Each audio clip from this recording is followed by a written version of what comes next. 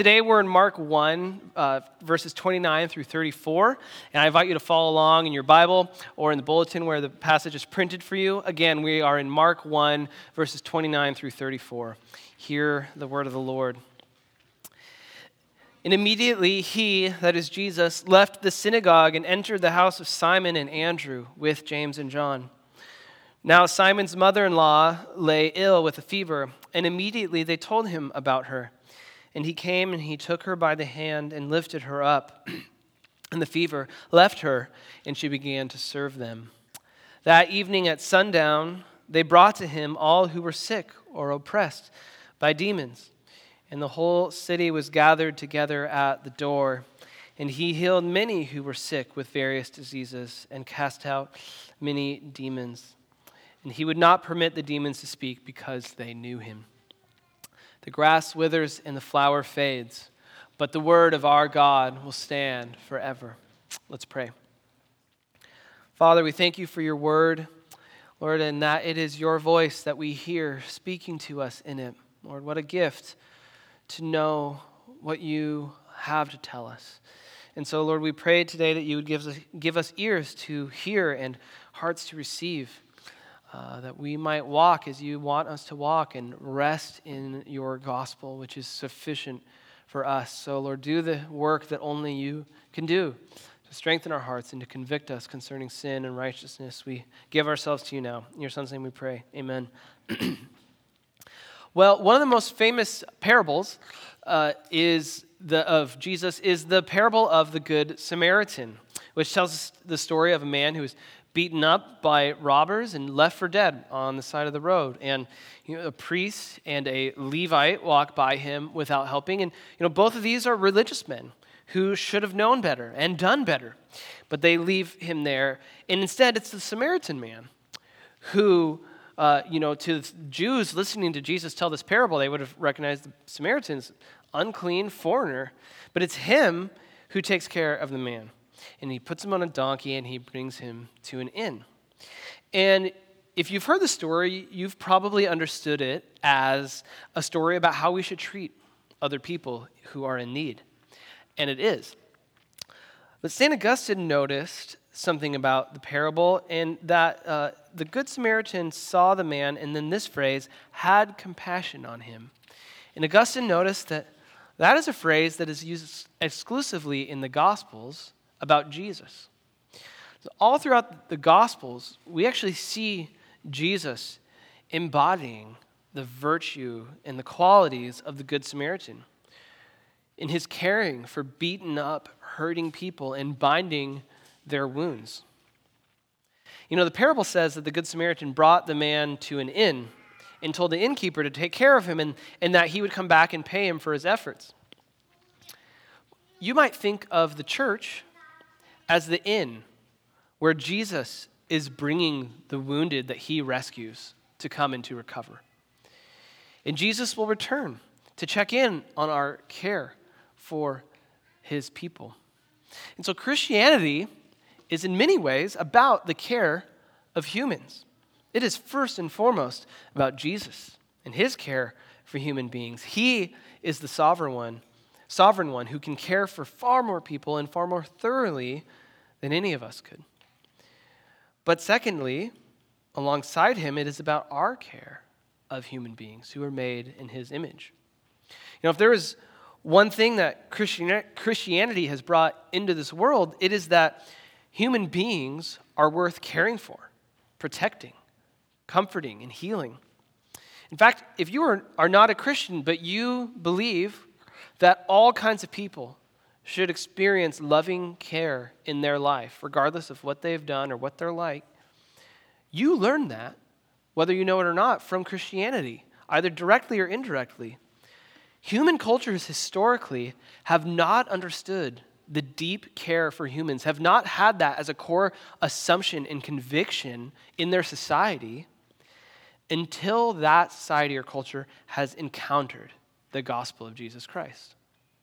This is something we take for granted. There's only one reason that this is a value and assumption and conviction for Christians, and it's because our Lord cared deeply for all kinds of human beings, especially the ones that we are prone not to care for. So, for example, you think of the people in this passage. Read with me, verse 32. It says, "That evening at sundown, they brought to him all who were sick or oppressed by demons, and the whole city was gathered together at the door. And he healed many who were sick with various diseases and cast out many demons." These are people who are sick, deeply sick, and oppressed by demons. These are people that the society would have looked at them as a drag on the community. And I think that's just as true today. I mean, you think, especially the demon-possessed people, they're volatile, unpredictable, loud, disruptive, sometimes even dangerous. They're the kind of person that you see them walking down the sidewalk and your paths are going across, and you might decide that you walk across the street to avoid them. That kind of person. And what we're learning here is Jesus came to love those kinds of people and care for them and heal them. And that's what he's doing here. And so today, I'd like us to reflect on Jesus' care of humans. Jesus' care of humans by pointing out 4 truths about his care for humans from this passage. Here are the truths. Number 1, Jesus' care attends to both body and soul. Jesus' care attends to both body and soul.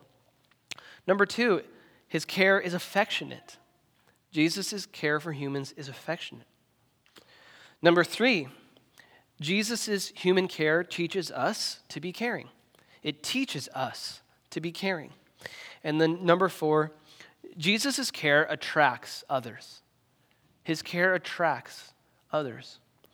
By the way, I'd like to mention today is Sanctity of Life Sunday. It's the 3rd Sunday of every January, and it's a national holiday, but we mention it in church because God is the grounds for the sanctity of life.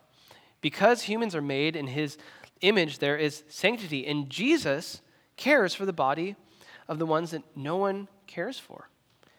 The most vulnerable and oppressed people group in the world right now are unborn human beings. And I noticed the Lindsays are in the service with us. They do so much work in Whatcom community on behalf of the unborn. And so I actually would like to just take a moment to say thank you to the Lindsays for that. We love you guys, and we know you do difficult work. That is the most vulnerable and oppressed people group. And probably the second and third most would be the elderly and the people living with disabilities. Christians care about life from womb to tomb. You may have heard that phrase. We're not selective about what life we cherish and honor because every life is made in God's image. And Jesus came to love and serve the vulnerable. And so let's learn about his care for human life as we get into this story. Let's look at point number 1. Jesus' human care attends to both body and soul, that is, to the whole person. This passage seems to emphasize that Jesus is bringing healing to both the physical ailments of people and to their spiritual ailments. So first he heals the fever of Simon Peter's mother-in-law. But then in verse 32, it says, that evening at sundown, they brought to him all who were sick or oppressed by demons. So he's healing sick people and he's casting out demons. One thing to note here, you might have heard the sort of the modern assumption that goes something like this. Oh, in the Bible, people thought that physical diseases were caused by demons. And now that we have learned more through science, we know about the physical nature of viruses and germs, etc. So the Bible was clearly wrong about its understanding of disease in the spiritual world. But notice the Bible actually does not say that. The Bible does make a distinction. It makes a clear one between demon possession and disease. It recognizes that these are 2 different things. It does acknowledge, however, that a disease could have a spiritual cause. And I don't think science has or could disprove that. Again, there's some mystery here. But the soul-body relationship is probably way underappreciated in the modern medical world.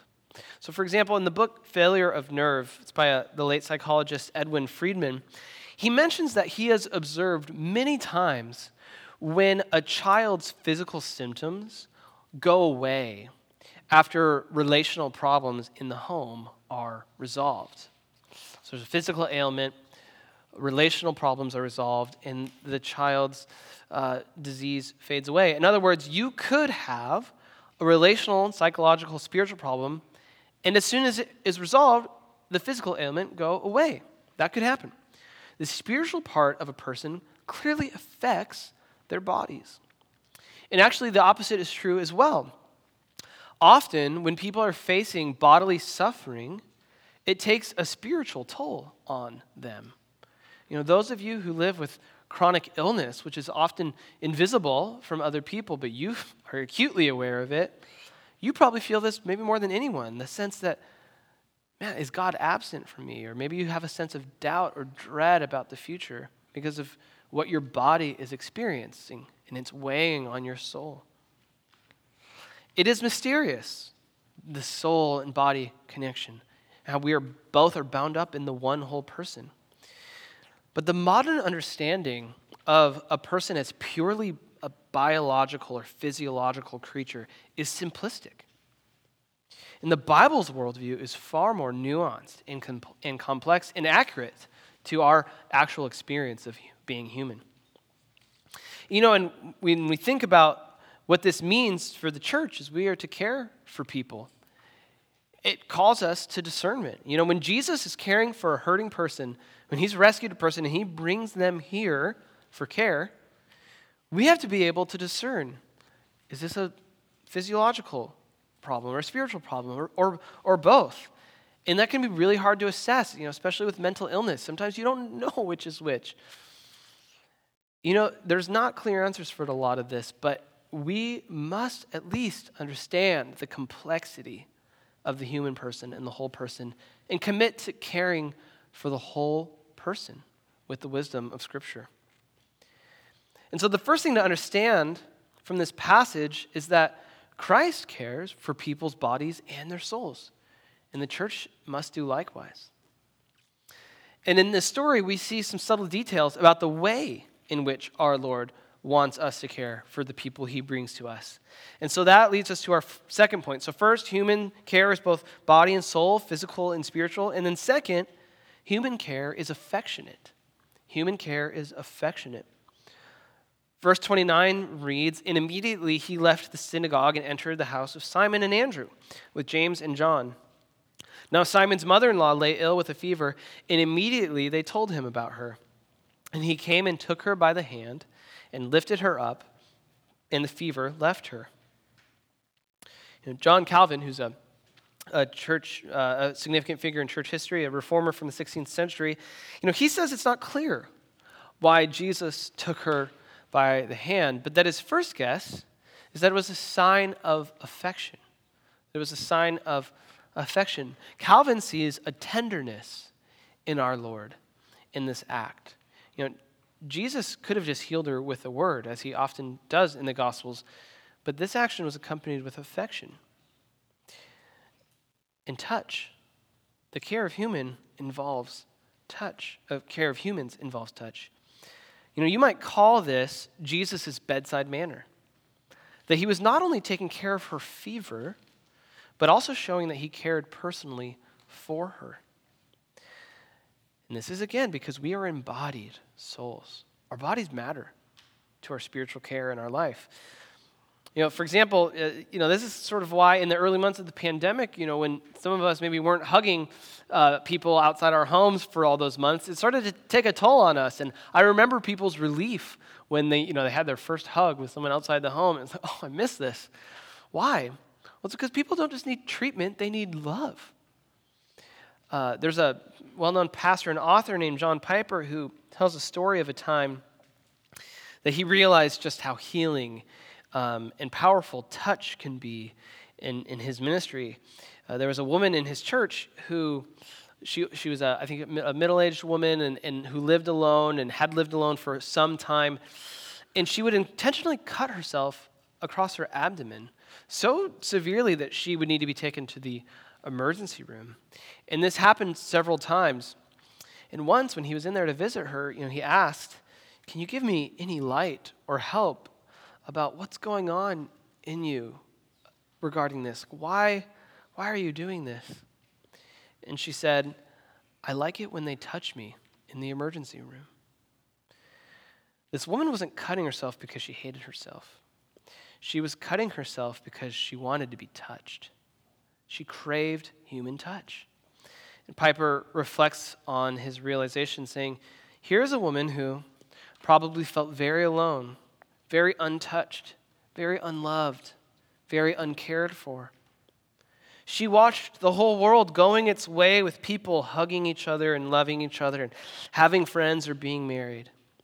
And she had this unbelievable ache in her heart to be cared for, to be pitied, to be touched.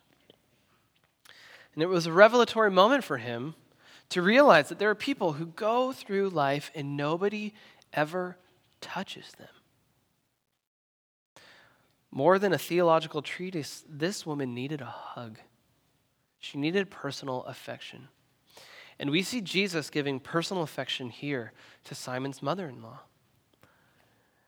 You know, institutionally, this is why Christians have often understood that care for humans can generally not be done well on large scales. So maybe the classical example of that is the welfare state, which is it can be a really helpful safety net. Actually, personally as a child, that safety net put food on our table at one time. But if a federal government tries to care for the poor, it can offer help, but it is going to be incredibly impersonal. A local church is actually far more suited to know a person and have a relationship with them and love them as they are caring for that person. It is difficult for a large bureaucracy to have personal and relational touch. And even systems of compassion can become cold and treat people as statistics. But the Christian care for humans is relational and incarnational. Jesus, the King himself, took on flesh and blood and he touched people. And that means that if this is going to be a community where humans are cared for, one of the most important things that we can do is show up. Is our bodies present with other people's bodies, especially when they're struggling or grieving or facing hardship or are sick? If you have ever been in the pit of grief, you know how comforting it can be to have someone sitting on the couch next to you in silence, but their body is there, and you can hear their breathing, and they are conveying love to you in a way that no word possibly could. It's the presence of God's people. Love and affection are embodied acts. God did not just love us with feelings or warm thoughts. He loved us with flesh and blood. True human care is affectionate. And when the personal affection of Jesus comes into our lives, it changes us. And so that's the third thing we learn in this passage. So we've learned that human care is both of the body and soul, that it is affectionate, it's personal, involves intimacy and touch. And 3, human care, Jesus' human care, teaches us to be caring. Teaches us to be caring. When Jesus has cared for us in our weaknesses, it teaches us, it gives us an instinct and a reflex to be caring for others in their weaknesses and to be alert to the weaknesses of others and their move to serve and to comfort. You know, you see that, a little bit of that in this passage with Simon Peter's mother-in-law. As soon as she is healed, it says in verse 31b, she began to serve them being Jesus and the disciples. So how do we become a community that more and more is caring for people and serving? We must experience the healing touch of Jesus in our own lives and maintain our reflection on his ongoing healing of our lives. Jesus' care for Simon's mother-in-law turned her into a person of care. It taught her to be caring. That is the effect that Jesus' work has in a person's life. You know, in Luke's gospel, it says that when Jesus healed all these people, he laid hands on them. And the laying on of hands has several meanings in the Bible. One common place where we see that is as a sign of reconciliation. So, for example, in the Old Testament, it was used of sacrifices where the priest would make atonement for God's people and put hands on a bull. But also, ordination in the Bible comes with the laying on of hands.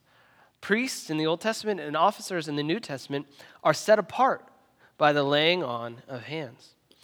And so those who Jesus heals are not just healed, they are commissioned and set apart and given a mission. Jesus doesn't just save us from something, he always saves us to something. Jesus' human care teaches us and commissions us to also go out and be caring. This is a part of the dignity that Jesus gives to the broken, which is all of us. We live in a culture that puts a huge emphasis on caring for the poor and the marginalized and for the oppressed, which is great. But part of caring for them means saying to them, you have gifts. You have responsibilities. You have something to contribute. We need you. You are going to be healed so that you can be a blessing to others. There's often a push towards what we think is compassion, typically in the form of meeting a pressing material need. And again, that is important. But if that is not paired with empowerment, if that doesn't recognize the dignity of that person to contribute, then it is simply enablement, and it may actually keep that person in a place of neediness and dependence. And if you're curious to learn more about the relationship of all those things to each other, I would suggest the book When Helping Hurts. It's a great book. It's since been retitled Helping Without Hurting, but it goes into this question of what's truly, holistically helpful.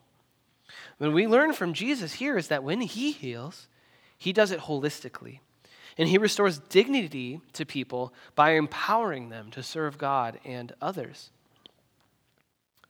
And so what does this passage teach us so far about the care of humans? Well, one, that it is both of the body and soul. Two, it is to be affectionate with touch and relationship. Three, that it invites us to be caring as well. It transforms us and gives us reflexes to be caring and calls us to use our gifts to serve others. And then finally, number 4, human care attracts others.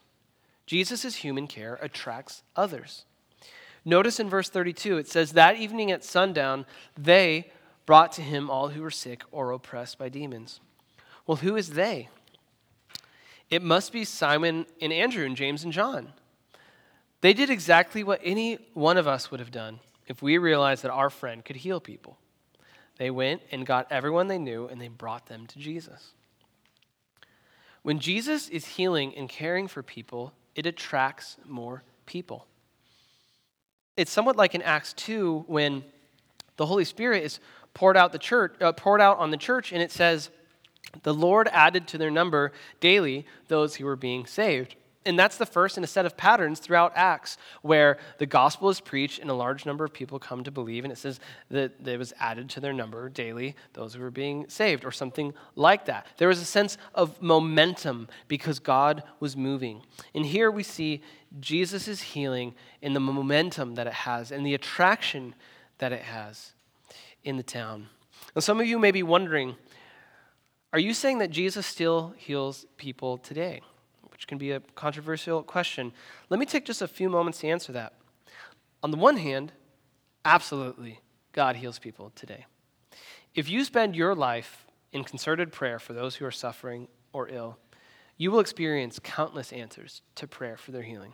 Some of it will be sudden and in full. Other times it will be gradual. But God's power is absolutely still at work in healing people. On the other hand, it is important to understand that the generation of Jesus and his apostles was a unique one in human history. We are not living in a day like theirs.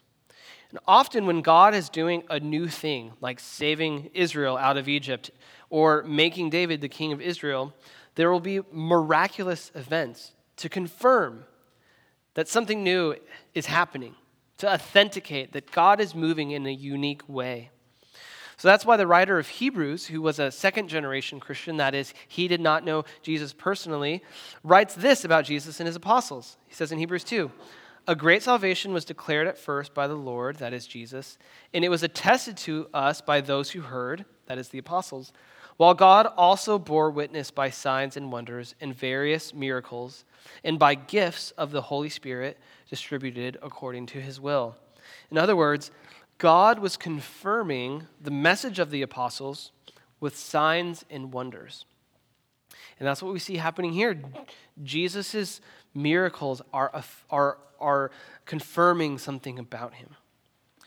And you can even see in this passage that Jesus' miracles had a purpose, to be a preview of his resurrection and our future resurrection in him. Look at verse 31. It said, "He came and took her by the hand and lifted her up." Well, that verb for lifted is the word that is used for Jesus' resurrection in many places in the New Testament. And in the phrase, "the fever left her," that verb for left is often used for forgiveness as well, to describe forgiveness. And so forgiveness and resurrection are being whispered in this healing. This miracle is pointing to Jesus' work and his saving work.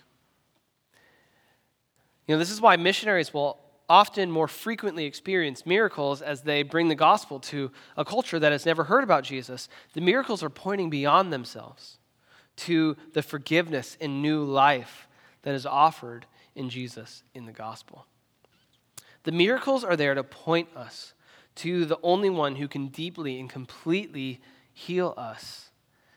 That is, Jesus is the only one who can give us our deepest needs: forgiveness for broken love and resurrection for our broken lives. Who else could do that work?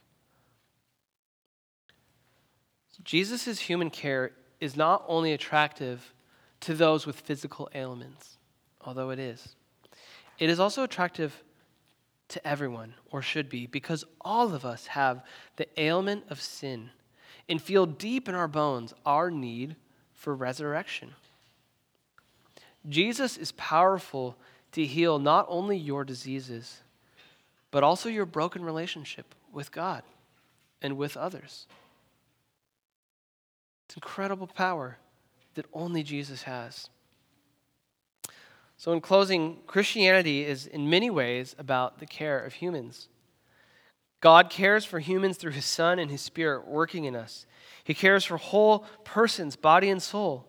His care is affectionate and tender and accompanied with touch and compassion. His care changes us and transforms us into people who care. Imagine the world if there were more people who cared and who looked out for the vulnerable and didn't cross the street when someone was walking down toward you didn't want to interact with, but you went up to them with eyes of love. And ultimately, his care attracts the nations. There is nothing more compelling in the world than the love that Jesus has for broken human beings, of whom I am one and you are one. Praise be to God. Let's pray. Father, we thank you for your word. Lord, we cannot open a single page of your word without seeing your goodness there. And here we see it in your tenderness, your love and your care for the vulnerable. And Lord, we thank you and we praise you that you know us each individually and you care for us each individually. How good it is, Lord, to have you as our shepherd and as our great physician. Lord, we give ourselves to you. Make us people who know how deeply we've been healed in Christ and who are eager to go out and care for others in the beautiful name of Jesus. And it's in that name we pray. Amen. Amen.